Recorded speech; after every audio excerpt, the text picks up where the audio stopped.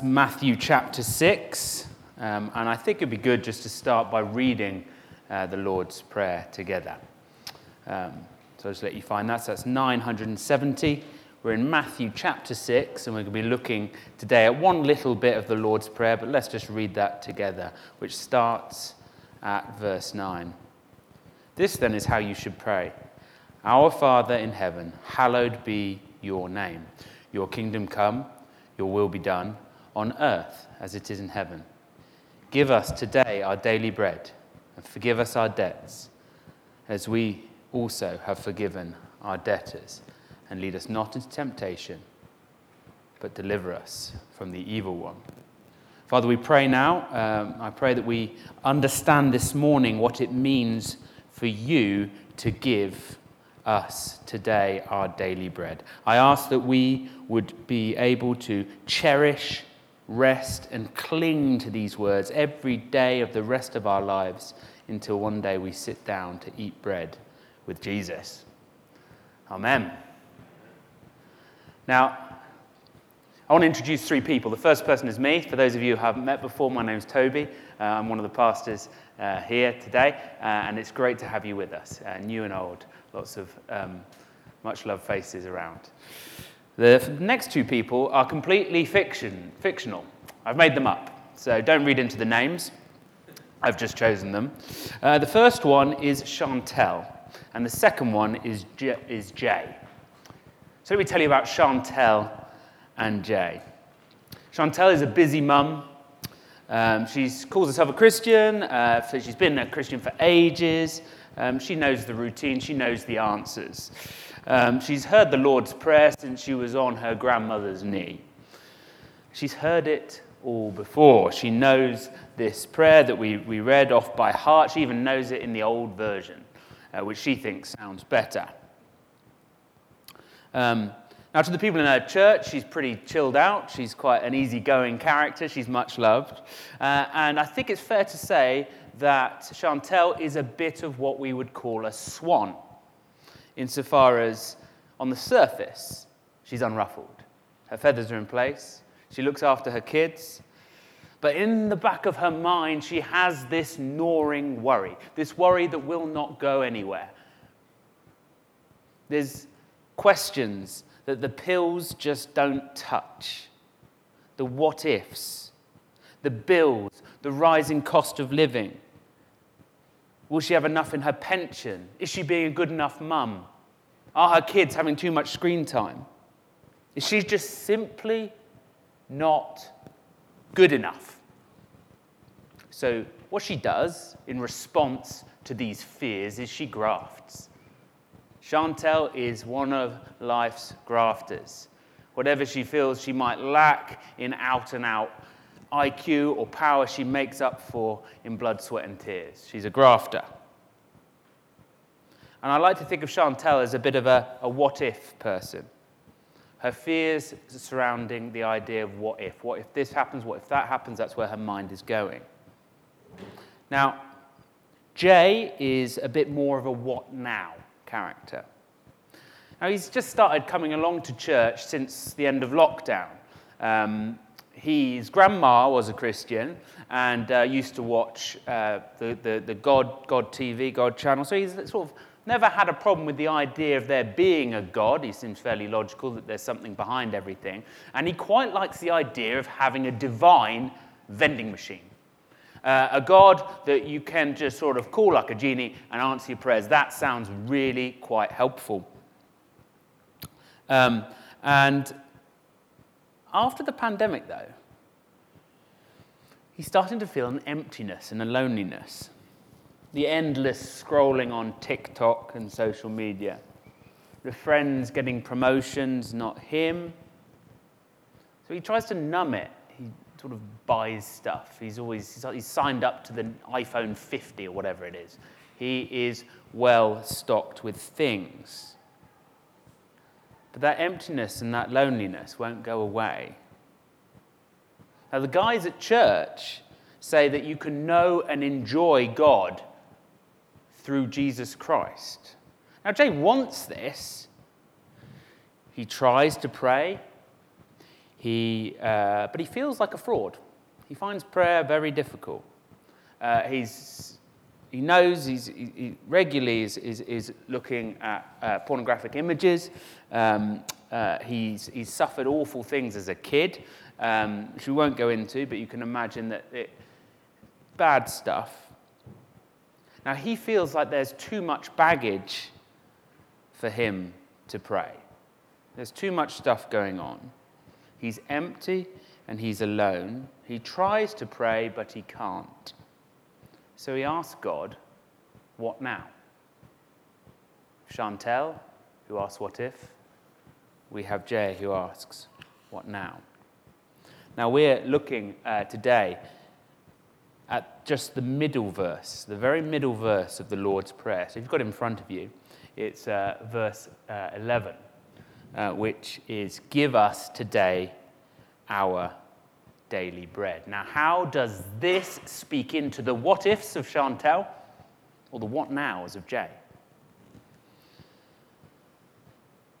Well, I think if I can nail my colours to the mast right now, if there's one thing that whether you be a what-if like Chantel or a what-now like Jay, what I want us to go away from is to see our need to actually pray, give us today our daily bread. Actually pray it, not just assent to it or recognize it or even really understand it, but to actually pray it. Give us this day our daily bread. So, context. Where are we? Where have we got up to? So Jesus is basically here establishing how to pray. It doesn't necessarily this isn't just to be said as sort of like some lyrical verses which are a bit of God splosh to keep us going, but instead this is a way to pray. This is a blueprint for prayer, no less. And actually it says, our Father in heaven, hallowed be your name, your kingdom come, your will be done as it is in heaven. That's where we've got up to so far. So that's where we've been going through week by week. And if I'm to sort of like boil down what is an incredibly rich lot of verses, what that first bit of the prayer is doing is it's reminding us that we are anchoring ourselves in who God is. So we're talking about our Father in heaven, follow along, hallowed be your name. So who God is and what he wants. So your kingdom come, your will be done on earth as it is in heaven. There's masses of stuff there, but essentially it's not starting with a divine vending machine. It's starting with anchoring us in who God is and his character and what he wants. Now, but why put the give us our daily bread after this? Well, I think that, if I'm honest, if you are like me, it's easy to get straight to the divine shopping list, the divine vending machine. We pray, I don't know about you, but I find it quite easy to pray for stuff I need in the here and now and not actually reflect on who God is. So it comes after that. But interestingly, it's not right at the end. It's not as if what we need is not important. It's kind of balanced in the middle. God's like, I know you need to know who I am, so I'm going to put the first bit of the prayer as reflecting on that and anchoring who you are and who I am and what I want. But then I'm not going to just leave it to the end because I know that you have needs and that you are vulnerable, and I want to recognize that. So it comes just at the right point. Now, let me give you some context on bread. Now, is this just bad news for celiacs? No, it is not. Okay? In the Bible, when we use the word bread, it was the idea of something which is essential. In Ezekiel and Jeremiah, they refer to it as the staff of bread, that which holds you up like a big walking stick. Bible translators over the last couple of centuries have actually played with the idea of translating bread in other languages into rice or into yam or into other things. The idea of it being a staple that sustains. And in other cultures where they don't necessarily have bread, that is how you might explain it. It gives us energy for life. It contains carbohydrates, fats, proteins, minerals, vitamins. Can actually survive just off bread and water, but I won't go into that. Now, we are unusual in that the majority of our income, the majority of our sweat and toil, money, actually doesn't go on to food necessarily. It generally goes on to accommodation, bills, such like. That's very unusual. We're in a very strange time in history that it should be that way round. For the majority of history, and actually the majority of the world, it's the other way round. The majority of your income goes on food. It's your primary need that you spend money on. So when we're using the word bread here, we're saying our essentials, which actually we need translating into Western culture rather than they need translating us. It makes sense to other cultures. Whereas when we say daily bread, we're meaning what you need, your essentials. Long story short, in that culture, not only was bread a shorthand for everything you need, but it tapped into their deep heritage, their Jewish history. Now in Exodus, towards the beginning of the Bible, we hear about God's people being saved from slavery and being taken through the desert and being provided daily each morning with manna from heaven. And they were told, the people of Israel, through Moses, only take what you need, and it literally was what kept them going whilst they were in the wilderness. The manna, the bread from heaven. The links to the first word of this prayer, or line, give. So God gave the manna. God gives us our daily bread. So my first point is that God gives us bread. We're told to ask him to give it to us, not to pay it to us. Fundamental difference between us as followers of Jesus, that we are given it freely. We do not earn our bread. It is not earned by us. It is given. Manna was given to the people of Israel. And it was given to them despite the shortcomings that they were demonstrating throughout their time in the wilderness. They were failing to have faith in God. They were failing to do good things. They were failing all over the shop. And yet God was faithful with manna, giving them food to keep them alive. Give, not pay. Manna was collected and harvested from the ground. Now, I kid you not, yesterday, Ben, my son, who's 5, asked me where bread comes from, which was helpful for today. I'm not making this up. Where does bread come from?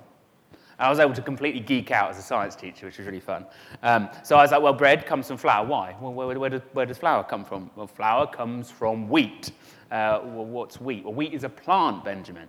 Where do plants come from? Well, I was like, plants come from seeds, and seeds grow.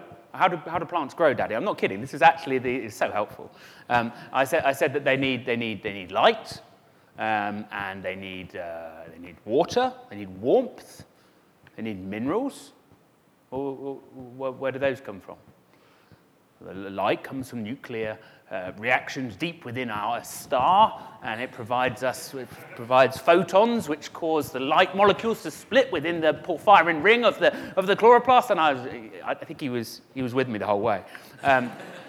Water comes from the water cycle, and then there's warmth. We're in the Goldilocks zone. We're just the right distance away from the sun for there to be liquid water, so the majority of the Earth is between 0 and 100 degrees Celsius. In fact, it's actually just better than that. It's like average of 16 degrees Celsius, which means we've got just the right temperature for there to be liquid water. And minerals. You need magnesium for chloroplasts, which make glucose, which make food. I've lost all of you, but the thing I was trying to get through to Ben, which eventually he got me to, which was, what made the light, the nuclear reactions? What made the heat? What made the minerals that give us the bread? Well, it's God. It all comes from God. And the same is true of our staples today, even if you're a celiac and you never taste bread, okay? Your staples, whether that be heating, will come originally from good gifts from our Father. Your food, your accommodation will too. And those good gifts are given to us. They're not paid for. All we do is harvest them. We pick them up, much the same as our forebears did, spiritually speaking, in the wilderness in that time. So, our friend Chantel, she can actually lose some of the weight of that worry. What if I can't do enough? That gnawing worry that she is not going to do enough is met by Jesus telling her to say, give us today our daily bread. Not pay us, give us. Now, the next important thing for Chantel to see is that it says today, not tomorrow. Okay? So, today, not tomorrow. Give us today our daily bread. Now, anxiety has been called the plague of our generation. Siri says that anxiety is fear or worry at something that has an uncertain outcome. Now, I don't want to stumble around on a topic that others know much more than I do about. But we'll talk to Jesus, who knows everything, and see what he says. But by focusing on this day, not tomorrow, not next month, not next year, not next decade, Jesus is actually being consistent in this prayer with what he goes on to teach later on, which if you just look across the page at verse 25 and 27, so he must have said this about 2 minutes later, he says, therefore I tell you, so verse 25, do not worry about your life, what you shall eat or drink, or about your body, what you'll wear. Is not life more than food, and the body more than clothes? Look at the birds of the air, they do not sow or reap or store away in barns, and yet your heavenly Father feeds them. Are you not much more valuable than they? Can any one of you, by worrying, add a single hour to your life? And then 34. Therefore, do not worry about tomorrow, for tomorrow will worry about itself. Each day has enough trouble of its own. Give us today our daily bread. This link today, I think, I'm not stretching it to link this to the idea of the manna that was given to the Israelites new each morning, and it would fester and go mouldy and wormy and disgusting and festering if you stored up too much of it for the next day. It didn't last. Now, maybe it's that I've just hit an age milestone, but I'm starting to get adverts on YouTube or online being tailored to me, like Jacamo, which is like extra size clothing, but also now 50. Apparently, I need to get a portfolio, it's telling me, of £500,000 for my pension because I need it to be comfortable in retirement. So that's what I'm being told at the moment. So by storing up, amassing wealth, I can have security. I don't need to be anxious.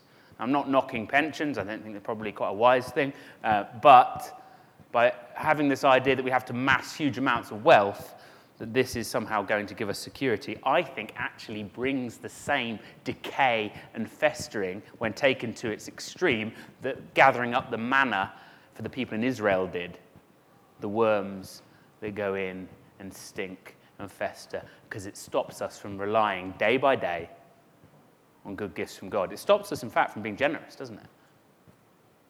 Now, I do want to nuance that there are plenty of proverbs about making good provision and stuff like that. So I'm not saying don't, but what I am saying is we need to be careful. It's about today. We prayed to give us today. So if you, like Chantel, are worrying about what if I don't have enough, Jesus tells you to pray, give us today our daily bread, not tomorrow. Now, let's link this to daily. Interesting, isn't it? He said today already, but it then goes our daily bread. Now, this is daily, not occasional.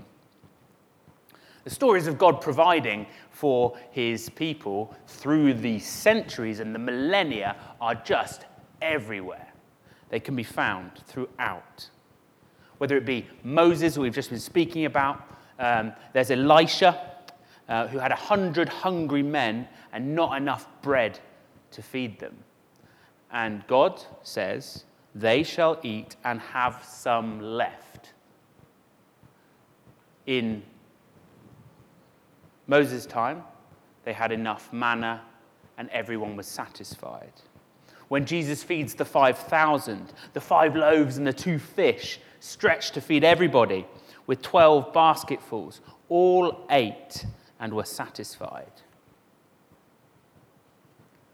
Now, that is important because it's a daily provision of God's good gifts. Let me take you fast forward 1,800 years from Jesus to a guy who actually we owe an awful lot to at the Gate Church, because he's one of the founders of the Brethren, which is quite a similar, the Open Brethren, which is quite a similar sort of way of doing church to us. And he also started doing loads of children's homes at a time when there weren't children's homes and provision for orphans.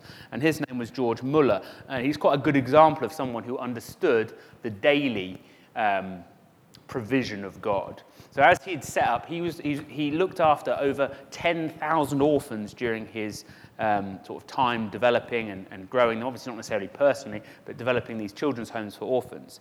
And there's a chapter in this book that I've read bits of called A Bank Which Cannot Break. And this is an excerpt from his diary. August the 18th, 1838. I have not a penny in hand for the orphans. In a day or two, many pounds will be needed. My eyes are up to the Lord. Evening. Before this day is over, I've received from a sister £5. She had some time since put away her trinkets to be sold for the benefit of orphans. August 20th. The £5 which I had received on the 18th had been given for housekeeping, so that today I was again penniless. But my eyes were up to the Lord. I gave myself to prayer this morning, knowing that I should want again this week at least £13, if not above £20. Today I received 12 in answer to prayer from a lady who is staying at Clifton, whom I had never seen before. 3 days later, on August 23rd, today I was again without one single penny when £3 was sent from Clapham with a box of new clothes for the orphans. Now, it's interesting. He needed £13, but in total he got £15. He didn't actually get £20 as he thought he might need, but he got what he needed. And I could ask, we're not very good at being spontaneous in our church, and I take some responsibility for that, but we could be better at being spontaneous at speaking about our daily provision of what God gives to us. And if you do feel like there are ways in which you could glorify God by telling us about things that God has done for you, I'd like that to be shared in church, about our daily, doesn't have to be particularly sort of extravagant, though that does happen sometimes, but daily provision, and we can share it and we can be encouraged by that. And that leads me on to the next point, which I thought would come up. Right, there we go. Us and our, not me and mine. With this, why am I saying us and our and not me and mine? We saw before that loneliness that Jay was speaking of, that sort of isolation, that lack of community that he felt post-COVID. And actually we see in the Lord's Prayer, don't we, that Jesus says, give us our daily bread. Give us today our daily bread. Us and our, not me and mine. Our individualism seeps into our religion like rot into an old tree stump. And Jesus is addressing this, and it can be encouraging to those of us who are lonely if we are actually praying for one another in our needs, and we are sharing them. So when it literally is just a few words, isn't it? But give us today our daily bread. Do you know, I hadn't noticed that. After praying this prayer for 30 years, since I was taught it by my mum, I'd always just thought, give us today our daily bread. Okay, so God, give me stuff I need. But it's our, it's plural. Now, by praying, it brings our heart into line with our Creator God's. And if we want to love our neighbour, then surely what better way to do it than to pray for one another, to share our prayers. That is what our cell groups are for. That is what our gospel families are for. That is what, and those of you who made it along to our sort of inaugural monthly big church prayer meeting would have found that it's so encouraging. It's us and our, not me and mine. We were made to be in community. Jay, you're not made to be on your own. There's a reason you're feeling lonely. There's a reason you feel isolated, because actually we were made to be one body together. And as part of that, we pray for one another. bread, not burden. I struggled with this point, but it's the most important one. And it's the one which, if Jay goes home today without knowing, is critical. Absolutely critical, life or death. Give us today our daily bread. Why bread here? Well, I've gone over a lot of the symbolism, but Jesus actually makes it quite clear later on that bread has a depth of meaning which is of universal significance. And that's that if you were to, you feel free to come with me to John chapter 6, verse 35, which in my Bible's 1070. Then Jesus declared, "I am the bread of life. Whoever comes to me will never go hungry, and whoever believes in me will never be thirsty. But as I told you, you have seen me and still do not believe. All those the Father gives me will come to me, and whoever comes to me I will never drive away. For I have come down from heaven, not to do my will, but do this will of him who sent me." Another thing really got onto the skin of the Pharisees there was when he said, "I came down from heaven," which, because he's already mentioned bread, was just absolutely him saying that he's like the manna that gives life. That's the clarity that he was trying to bring there. But then, what's that got to do with Jay's current situation? Do you remember I said that he feels like he has too much baggage? He has too much going on to enable him to actually approach his Father God in knowledge that he's been forgiven. I'm sorry, we're doing a little bit of a sort of Bible trek around here, but this will fit into what Johnny's going to say in a minute when he leads us in the Lord's Supper and communion, where we break bread together. But if I just go to Mark chapter 14, verse 22. This is just the excerpt many of you will be familiar with. While they were eating, Jesus took bread, and when he had given thanks, he broke it, saying, "Take, this is my body." So the bread is the body of Jesus being broken, because he's literally, this is his last supper, the last meal before he is pinned on a cross, killed, and then rose again to glorious new life in our place. So the bread at the end is what actually Jay needs. Not this burden of feeling inadequate to be able to pray. Not some religious fervour that he needs to complete all these rules, as every other religion likes to say. But instead, he is told to pray here, "Give us today our daily bread." And bread is often an analogy that Jesus uses for himself. It's broken. It brings life. He died on the cross. He was broken so that Jay didn't have to be. He was broken so that Jay could be made whole. So those struggles with pornography that we mentioned didn't have to be his struggles forever. So that those feelings of loneliness didn't have to be there forever. That he was made whole again. Now, let's recap. Give us today our daily bread. We've been given this bread. We've not had to pay for it. Let's focus on our needs for the day and giving thanks for those. This is a daily provision of goodness from our Creator God, not just sporadic. Let's do it communally. And let's enjoy the bread of communion together, which one day we will share with Jesus in the final supper, which every inadequacy will be made perfect, in which every hunger will be fulfilled, and where we can really enjoy being with our brother, Jesus. Amen? Father God, thank you so much for this time together. I pray you'll bless these words. In Jesus' name, amen.